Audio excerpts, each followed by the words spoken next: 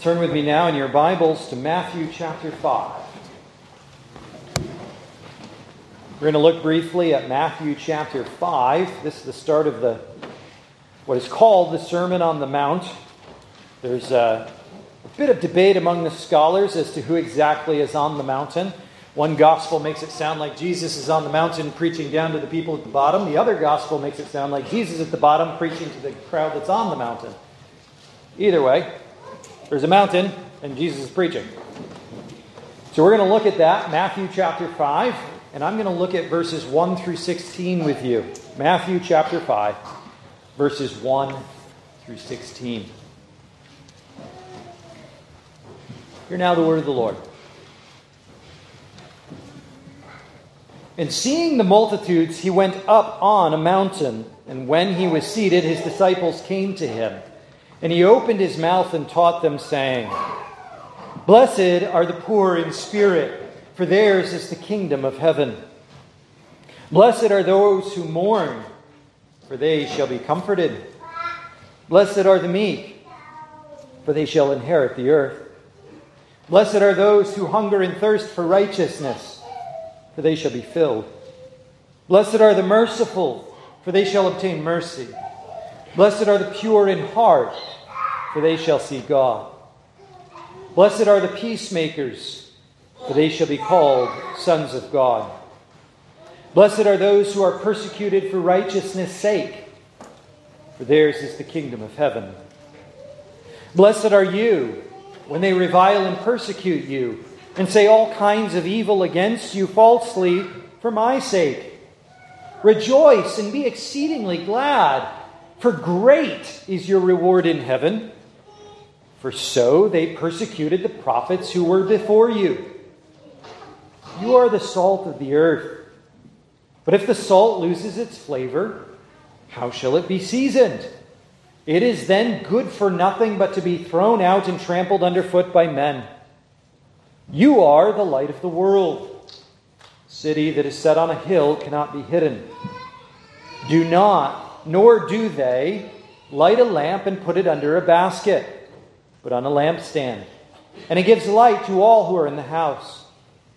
Let your light so shine before men that they may see your good works and glorify your Father in heaven. Amen. When Jesus begins to teach his disciples here on the Sermon on the Mount, he begins, as Paul often does, with a statement of fact. These are indicatives. One of the tragedies about the Sermon on the Mount is how often we'll come to these Beatitudes and we'll try to apply them as if they were some law. Blessed is the poor in spirit. Oh, I need to be more poor in spirit. How do I impoverish my spirit so that I can live up to this?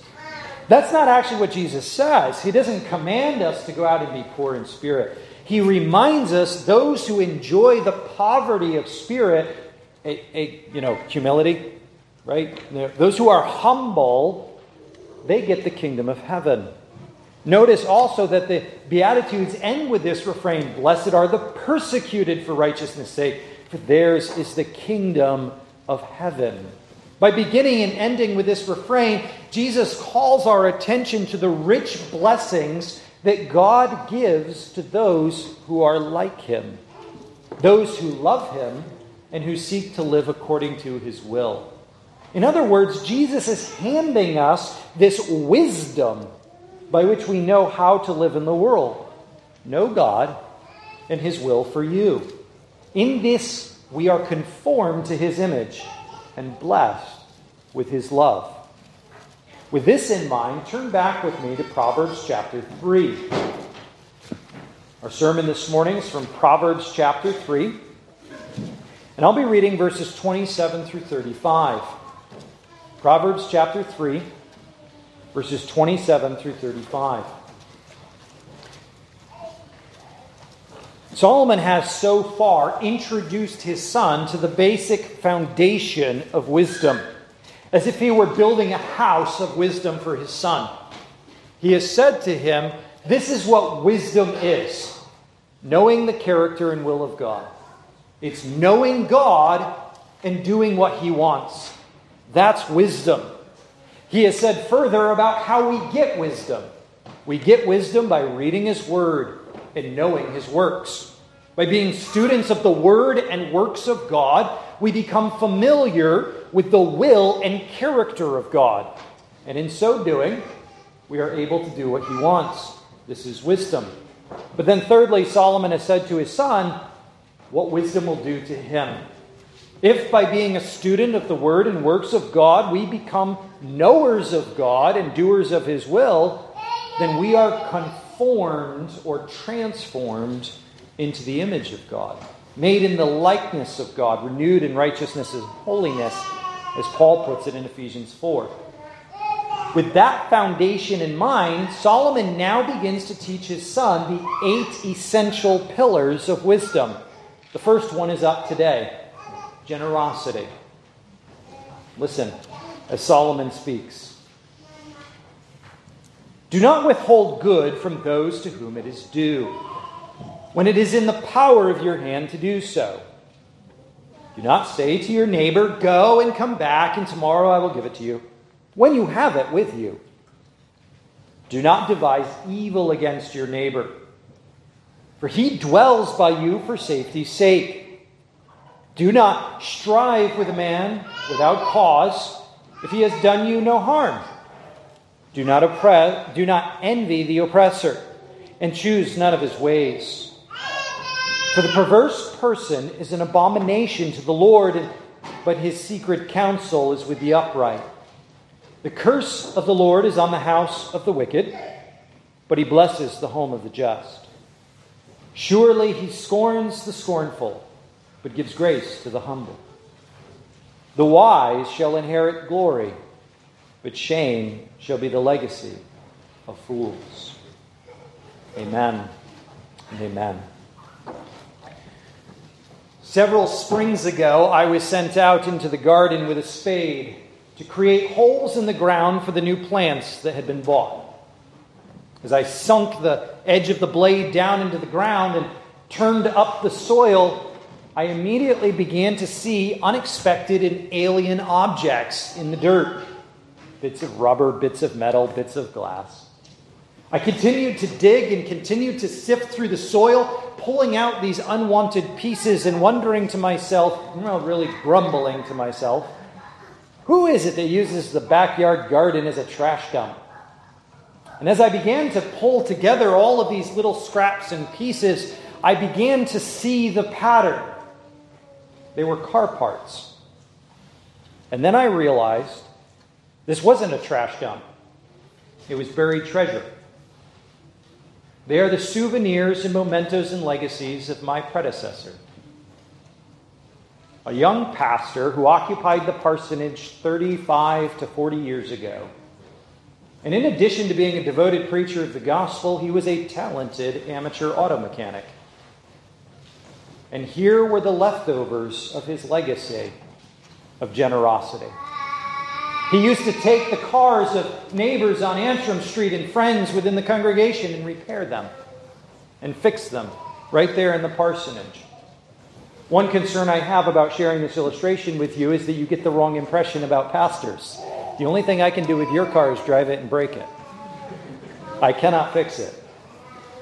But this talented amateur auto mechanic, the previous pastor here, Bill Cornell, left behind these unintended scraps of his ministry, this legacy of his love for this community and this congregation. Such is the nature of generosity. Such is the nature of kindness, that wherever it inhabits for any length of time, there are always scraps and remnants that remain in the soil of that area. If we wish, my friends, to see different fruit and different plants growing in this community than the current levels of hostility and angst and selfishness, then we must sow the soil with love, with grace, with kindness. We must leave behind this legacy, this scrap of love and grace and kindness. By sowing into the soil of our hearts such compassion for one another, such mutual service and generosity, we transform ourselves in the world. This is what Solomon is teaching his son. This is the first essential quality of wisdom. It is generous. It is generous.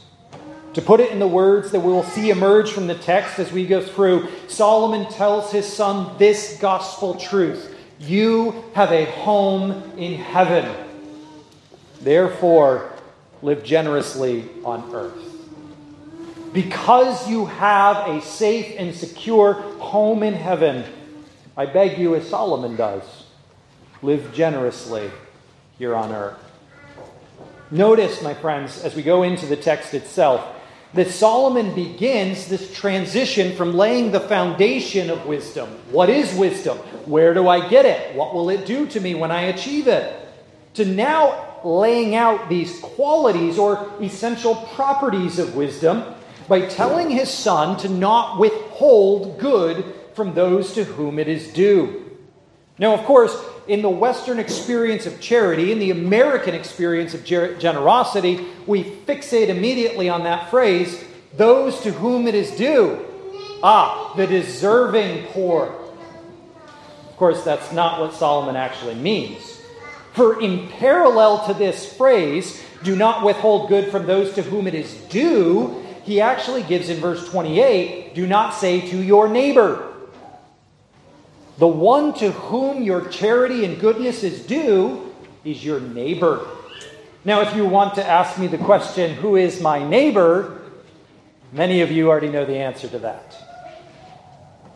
Suffice it to say that if we go to Jesus' parable about who is my neighbor, that is the Good Samaritan, we will learn exactly what Solomon is here teaching his son. Those who are near you and have needs. This is the X and Y axis of charity and generosity. They need to be near you and they need to have needs. That's it. If they are near and if they are needy, do not withhold good from them. He says, likewise, do not withhold good when it is in the power of your hand to do it. He says, secondly, in verse 28, do not delay in giving it when you have it with you. Notice again that parallel. Not only should we not keep good from anyone who is nearby and in need, but we should not delay in giving good to any who are nearby and in need. Solomon says to his son, live as abundantly generous as you can. Give as thoroughly and as swiftly as you can. Do not withhold good from any neighbor, anyone who is near and in need. And do not withhold it, but also do not delay in giving it. Let your generosity be swift and thorough. This is what Solomon says to his son. This is, of course, not only something that we set up as an ethical standard for us, that we should imagine it in our own lives. My friends, do you have anyone near you who is in need? Solomon says, do not withhold good. If you have the power to give it, give it. But also remember that this is the wonderful standard to which our Savior has lived. Do you remember those incredible stories? They are among my most difficult stories to deal with as a pastor. Because I am so far from Jesus in this department, it's embarrassing. Jesus spends all day preaching and teaching, not a 30, 40-minute sermon. All day. Hours of just pouring out his thoughts and feelings to the people, enlightening them and teaching them and training them. And when he gets done, they all say, we're hungry. And Jesus says, well, let me feed you.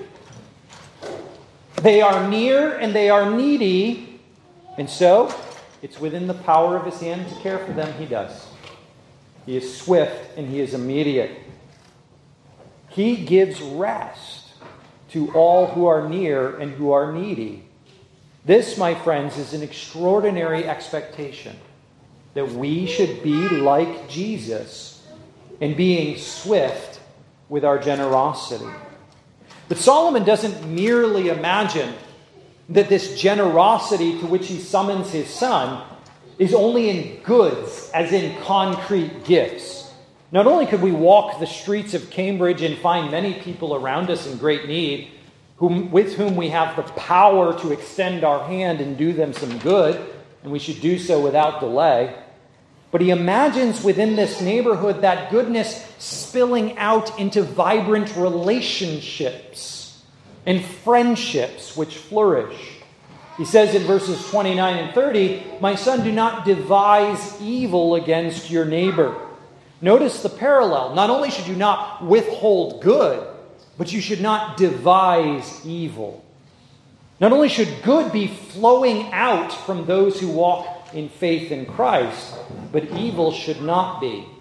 By devise evil, Solomon speaks of the invention of evil, the instigation of evil. We would put it in our common language, don't be a troublemaker. Don't be the one who starts fights. For your neighbor dwells by you for safety's sake. Do not strive with a man without cause. That is to say, inasmuch as don't be the one who starts the evil, don't be the one who causes the problem, but in like manner, don't strive with one without cause. Don't start the fight. Don't be the one who has been unharmed and yet is harming others. Solomon says to his son, don't be the one who hoards goodness, and don't be the one who distributes evil. Don't invent the problem. Let those who live around you for safety's sake dwell there in the peace of your presence. Don't stir up trouble. In our little world, we don't imagine this phenomenon very much. It was, of course, far more common in the ancient world. Nevertheless, we still see it in the American experience. Have you ever heard of flight or gentrification?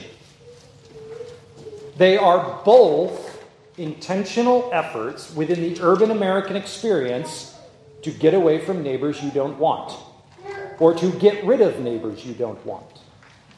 There is this funny phenomenon that though we don't imagine that there are necessary bonds of trust between neighbors on a street, because we have locks and doors and security systems and the relatively low crime rates of an American urban experience, nevertheless, the reality is there. What Solomon says to his son is true of us. Your neighbors live next to you because they need you to shovel their snow.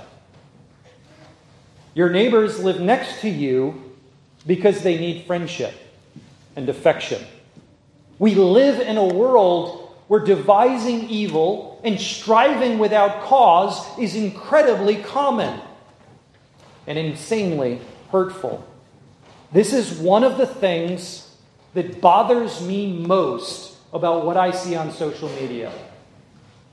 Fellow Christians, especially officers of the church, slapping out slogans that have no greater purpose than riling up the others. It drives me nuts. Talk about Jesus or be silent. Why do we strive with others without cause? Why do we seek to harm those who have not harmed us? Can we not live in this giant world loving others? Building up a neighborhood of affection and of mutual trust that is richly rewarded? Of mutual trust in which no harm comes? This is one of the joys of living on Antrim Street. I've told many of you the stories. When the snow falls and the shovels come out, so do all my neighbors. Some of you have streets like this too. This street is never as chatty and as sociable as they are right after a snowstorm. Because we're all shoveling each other's snow. Because we're all rewarding one another's trust as we live together with this generous gift of affection and of friendship. Solomon says to his son, if you have the power of good in your hands, do not keep it there. If you have the power of good in your hands, do not delay.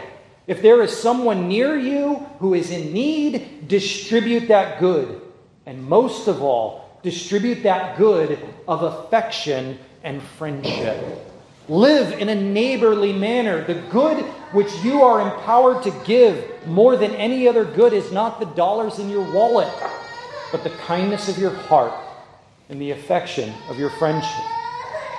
Solomon then summarizes these two principles. Live generously, especially in your friendships with one another. But he summarizes it in verse 31 this way: do not envy the oppressor and choose none of his ways. Solomon labels the opposite oppression. Isn't this striking? This is enlightening. The oppressor is the one who does withhold good from others, who sees the need of his neighbors and yet retains all power. The oppressor uses the power of his hand to do good, to do himself good, and no one else. Likewise, the oppressor devises evil for neighbors, taking advantage of their trust. This is the summary of what Solomon warns his son against. The one who uses all the power and goodness that he or she possesses to prey on others, to exercise privilege and prosperity in a way that harms others but prospers self. Solomon says, do not envy this guy. Do not envy this oppressor, and do not choose his ways. Instead, Solomon reminds his son in verse 32, for the perverse is an abomination to the Lord. His secret counsel is with the upright. Having laid down this ethical impulse, Solomon says to his son, live generously, especially in your relationships, with your friendships with others. Do not take advantage of people's trust. Give and give. But he says then the reason in verse 32. For God is always involved in our relationships. You do not have a single relationship, not one, of which God is ignorant or uninvolved. He is attentive to all the relationships of life. You know that giant macro economy to which you are subject and you don't even know it? The laws of supply and demand and the ships on the ocean and all the things coming and glowing over the global world. And there is some poor person in some foreign country who sewed this thing together. And there's somebody who sailed a ship to bring it here. And I have an economic relationship with all these people. And I have no control or power or association with it at all. But God does. But God is in that relationship. God is attentive to that relationship. God likewise abhors the perverse oppressor. Solomon warns his son, live generously, live gently, be a peacemaker. Why? Because the Lord hates the self-seeking soul. The Lord hates the oppressor. You know what? Hate is a strong word. Let's go with loathe. Actually, that's a little stronger, isn't it? We'll just use the word in the text. They're an abomination to the Lord. There's no softness to this, is there? The Lord loathes those who live for themselves and have no time to care for others. The Lord hates those who oppress the poor and the widow and the needy and the orphan, who withhold good from those who are near and needy, who devise evil for those who are near and trusting, who abandon friendship and fellowship in order to seek their own ends. The Lord hates these perverse oppressors. By contrast, his secret counsel is with the upright. By secret counsel, Solomon seems to mean an intimate fellowship. That is, he enters into a special and unique friendship. By secret, it means that it is not available widely to all and everyone. This is a mystery that is revealed only to those who live or enter into this relationship with God. There is a secret counsel, a special knowledge. Now, as I thought about how to preach this, the first thing that I freaked out about, and I think Tom's freaking out about it too, is this sounds like Gnosticism. This doesn't sound very good at all. Well, hold on to that thought, okay? We'll resolve that. It's not Gnosticism. This secret counsel is publicly available. I'll give you a hint. There's 66 books on it. And it's a secret counsel that is only received and known by those who in faith walk upright before the Lord. That is, those who stand upright, distributing good and not evil. Those who live in this manner, a generous life, enjoy the secret counsel of the Lord. Solomon then goes on to explain to his son the nature of this secret counsel and this abomination. The Lord does not merely have a hot heart within him, with which he hates those who are self-seeking and oppressive. The perverse oppressor is not only hated by the Lord, he is in fact cursed by the Lord. Verse 33. The curse of the Lord is on the house of the wicked. Verse 34, he scorns the scornful. The Lord not only hates the self-seeking oppressor, this perverse person, but he curses him with his scorn. The one who scorns his fellow humans finds himself scorned by God himself. This is not a new idea with Solomon. He didn't invent it. He draws it out of the law of Moses. For Moses himself says that the Lord says, those who hear the cry of the poor and turn a deaf ear find that God will not listen to their prayers. There is a spirit of generosity which God looks for in those who are humble. He scorns the scornful, those who are careless and callous and indifferent with the needs of others will find that God is not particularly compassionate or pitiful toward them. He curses the house of the wicked. This is a stunning metaphor that we find all too often and all too familiar. Stop me if you've heard this story. There's a great entrepreneur, a great politician, a great musician, a great actor, someone who amasses to him or herself a tremendous amount of wealth, builds up this great empire, only to find that his or her children hate them and destroy their legacy. Is that familiar? I think Shakespeare wrote 1 or 10 plays about that. It is familiar. Solomon says it is everywhere evident. The curse of the Lord is upon the house of the wicked. That is, those who live for their own selfish ambition, perversely oppressing everyone around them, soon find that their house fractures and scatters. You cannot build a cohesive, enduring life out of self-seeking. My friends, this is a very important message for a lot of our neighbors who have great need.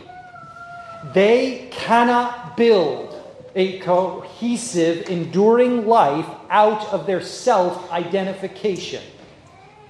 That selfishness and self-seeking will only result in a splintered, shattered existence. By contrast, though, God offers us another way. Solomon tells his son that the secret counsel is with the upright, namely, his blessing. He blesses the home of the just. He blesses the one who has been vindicated in his faith in God by living generously, who has said, I will give all that I have the power to give, as immediately as I can give it. Indeed, this blessing is named in verse 34. He gives grace to the humble. This is rephrased by the Apostle Peter. The Lord resists the proud, but gives grace to the humble. The Lord scorns the scornful, but gives grace to the humble.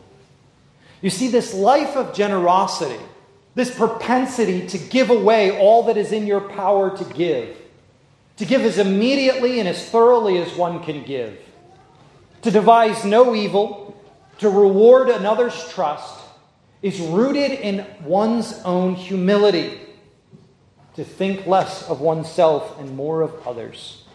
In the words of Paul, to look not only to our own interests, but to the interests of others. To have this mind. You guys have memorized this, right?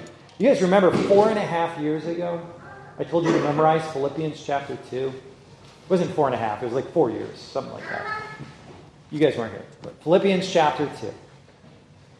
Verses 1 through 11. He gives grace to the humble. He gives grace to the humble. Those who have the mind of Christ. Who look not only to their own interests, but to the interests of others. And this then draws us to the heart and climax of the text. If we are humble, amassing not to ourselves, but distributing freely to others, doing them no harm, but bringing to them much good, we find that we are forming ourselves into the image and likeness of Christ, who came among us in order to be our neighbors.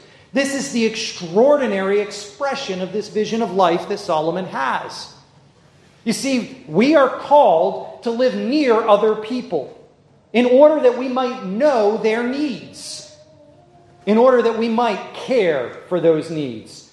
Isn't this the most extraordinary illumination to human relationships? Friends, why were you given kids? It was not to reward your sense of self-worth. It was so you could care for their needs. Children, why were you given parents? It's not only the biological inevitability. It is because you can care for their needs. Why are we humans created in relationship, brought forth into community? Why is it that everywhere humans go, they fashion a society and civilization instead of merrily ignoring each other? Because, my friends, God has made us like Him, to give. This is the divine character revealed to us in the nature of humanity, that we are like Him in His image, to care for one another, love one another. The wisdom of generosity is that it reveals to us something about God, who He is and what He wants from us. He is a generous giver. He is a cheerful giver. And so He calls us to give. What is even more richly encouraging to us? We are called to the neighbors we have to trust His providence and His sovereignty, to care for those relations who are nearest to us first. We meet their needs and then work our way out according to the Lord's abundant provision. Who is the Lord near? All who call. Isn't it wonderful that He gives you a handful or a half dozen or more of close relationships for which you are responsible? But that's it. All that we can manage and no more. Yet He has come into the world in our flesh in order to take upon His shoulders the needs of all His neighbors, that we might walk with Him, live with Him. It is Jesus who fulfills this text. It is Jesus who is the son of Solomon, who lived in the most superlatively generous way. And it is only in Jesus that you can fulfill this text. Let me prove it to you. Verse 35. The wise shall inherit glory, but shame shall be the legacy of fools. Solomon draws his line of logic down to its natural conclusion, that those perverse oppressors who withhold good from those who are nearby and needy, those perverse oppressors who impose evil on those who are trusting them, ruin their house with the curses and scorns of God, leaving behind a legacy of shame, leaving behind a corruption of all their works, leaving behind a ruin of all their plans. Their empires come to nothing, their ambitions pass and fade without glory. It is a stunning thing. The Olympics have spent so much money trying to give away glory, and in a few weeks none of us will know any of their names or remember any of their deeds. It is such a fleeting and expensive glory. Yet Solomon offers something else to the wise. The wise are those who do not withhold good from those who are near and needy. The wise do not devise evil for those who are trusting them. No, the wise are humble before the Lord, seeking His blessing and then sharing it as broadly and as immediately as possible. They inherit glory.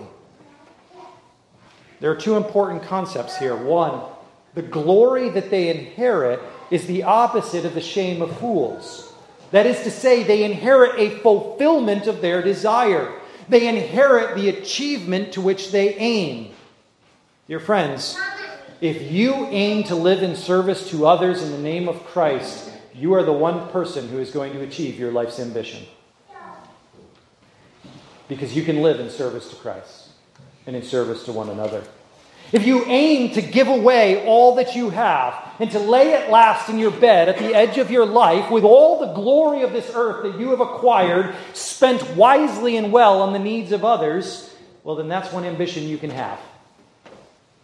Have you seen those old cheesy movies where someone is given $1 million and said you'll get $30 million if you can give it all away to those who are poor and needy within 30 days?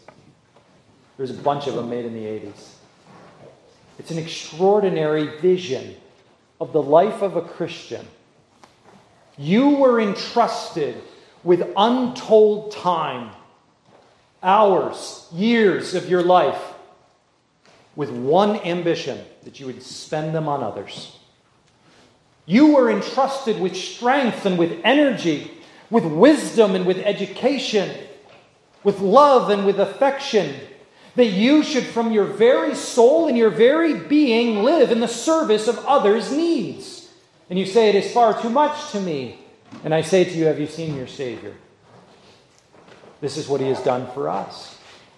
And so it brings us to the verb, the wise shall inherit glory. Why does Solomon choose the word inherit?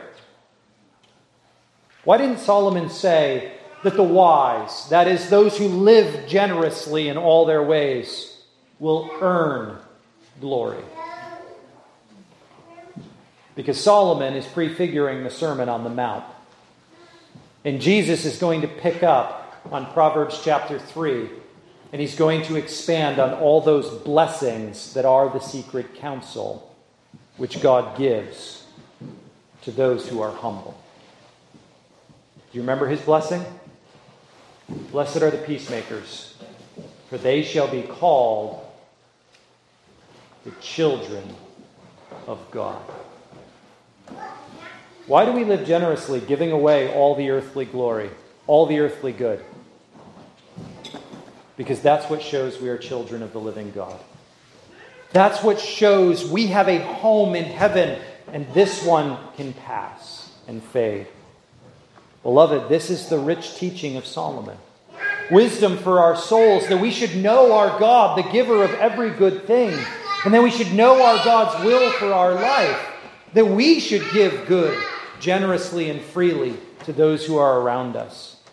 Beloved, this is what it is to be the children of God, that Jesus should make known to us his adoption through the gift of his love, that we might love freely and give to others. Dear saints, you have a home in heaven. You who are trusting Jesus are the adopted children of God and have the security of his fatherly affection in his heavenly home. There's nothing on this earth you need to cling to. If it is in the power of your hand to give, give. Dear friends, you have a home in heaven. So live generously here on earth. Please pray with me. Our Father in heaven, we thank you for the beautiful grace of our Savior Jesus Christ, who left his home in heaven to be our servants here on earth, to lay down his life a ransom for our sin. We give you thanks that in his service and in his sacrifice, we have now in him a home in heaven, and pray that we, like him, would serve lovingly one another. Father, forgive us that unlike you, we constantly hoard to ourselves goodness and give out to others evil. But Father, remake us through the power of your Spirit, the teaching of your word, the grace of your Son, into your image and likeness, that we would live like you, giving goodness and not evil. Father, have mercy on us, that we would rejoice in your presence among us, trusting in your justice and sovereignty for us. And, O God, empower us this week to walk in these ways, to the glory of your name and to the good of our world. This we ask in Jesus' name. Amen.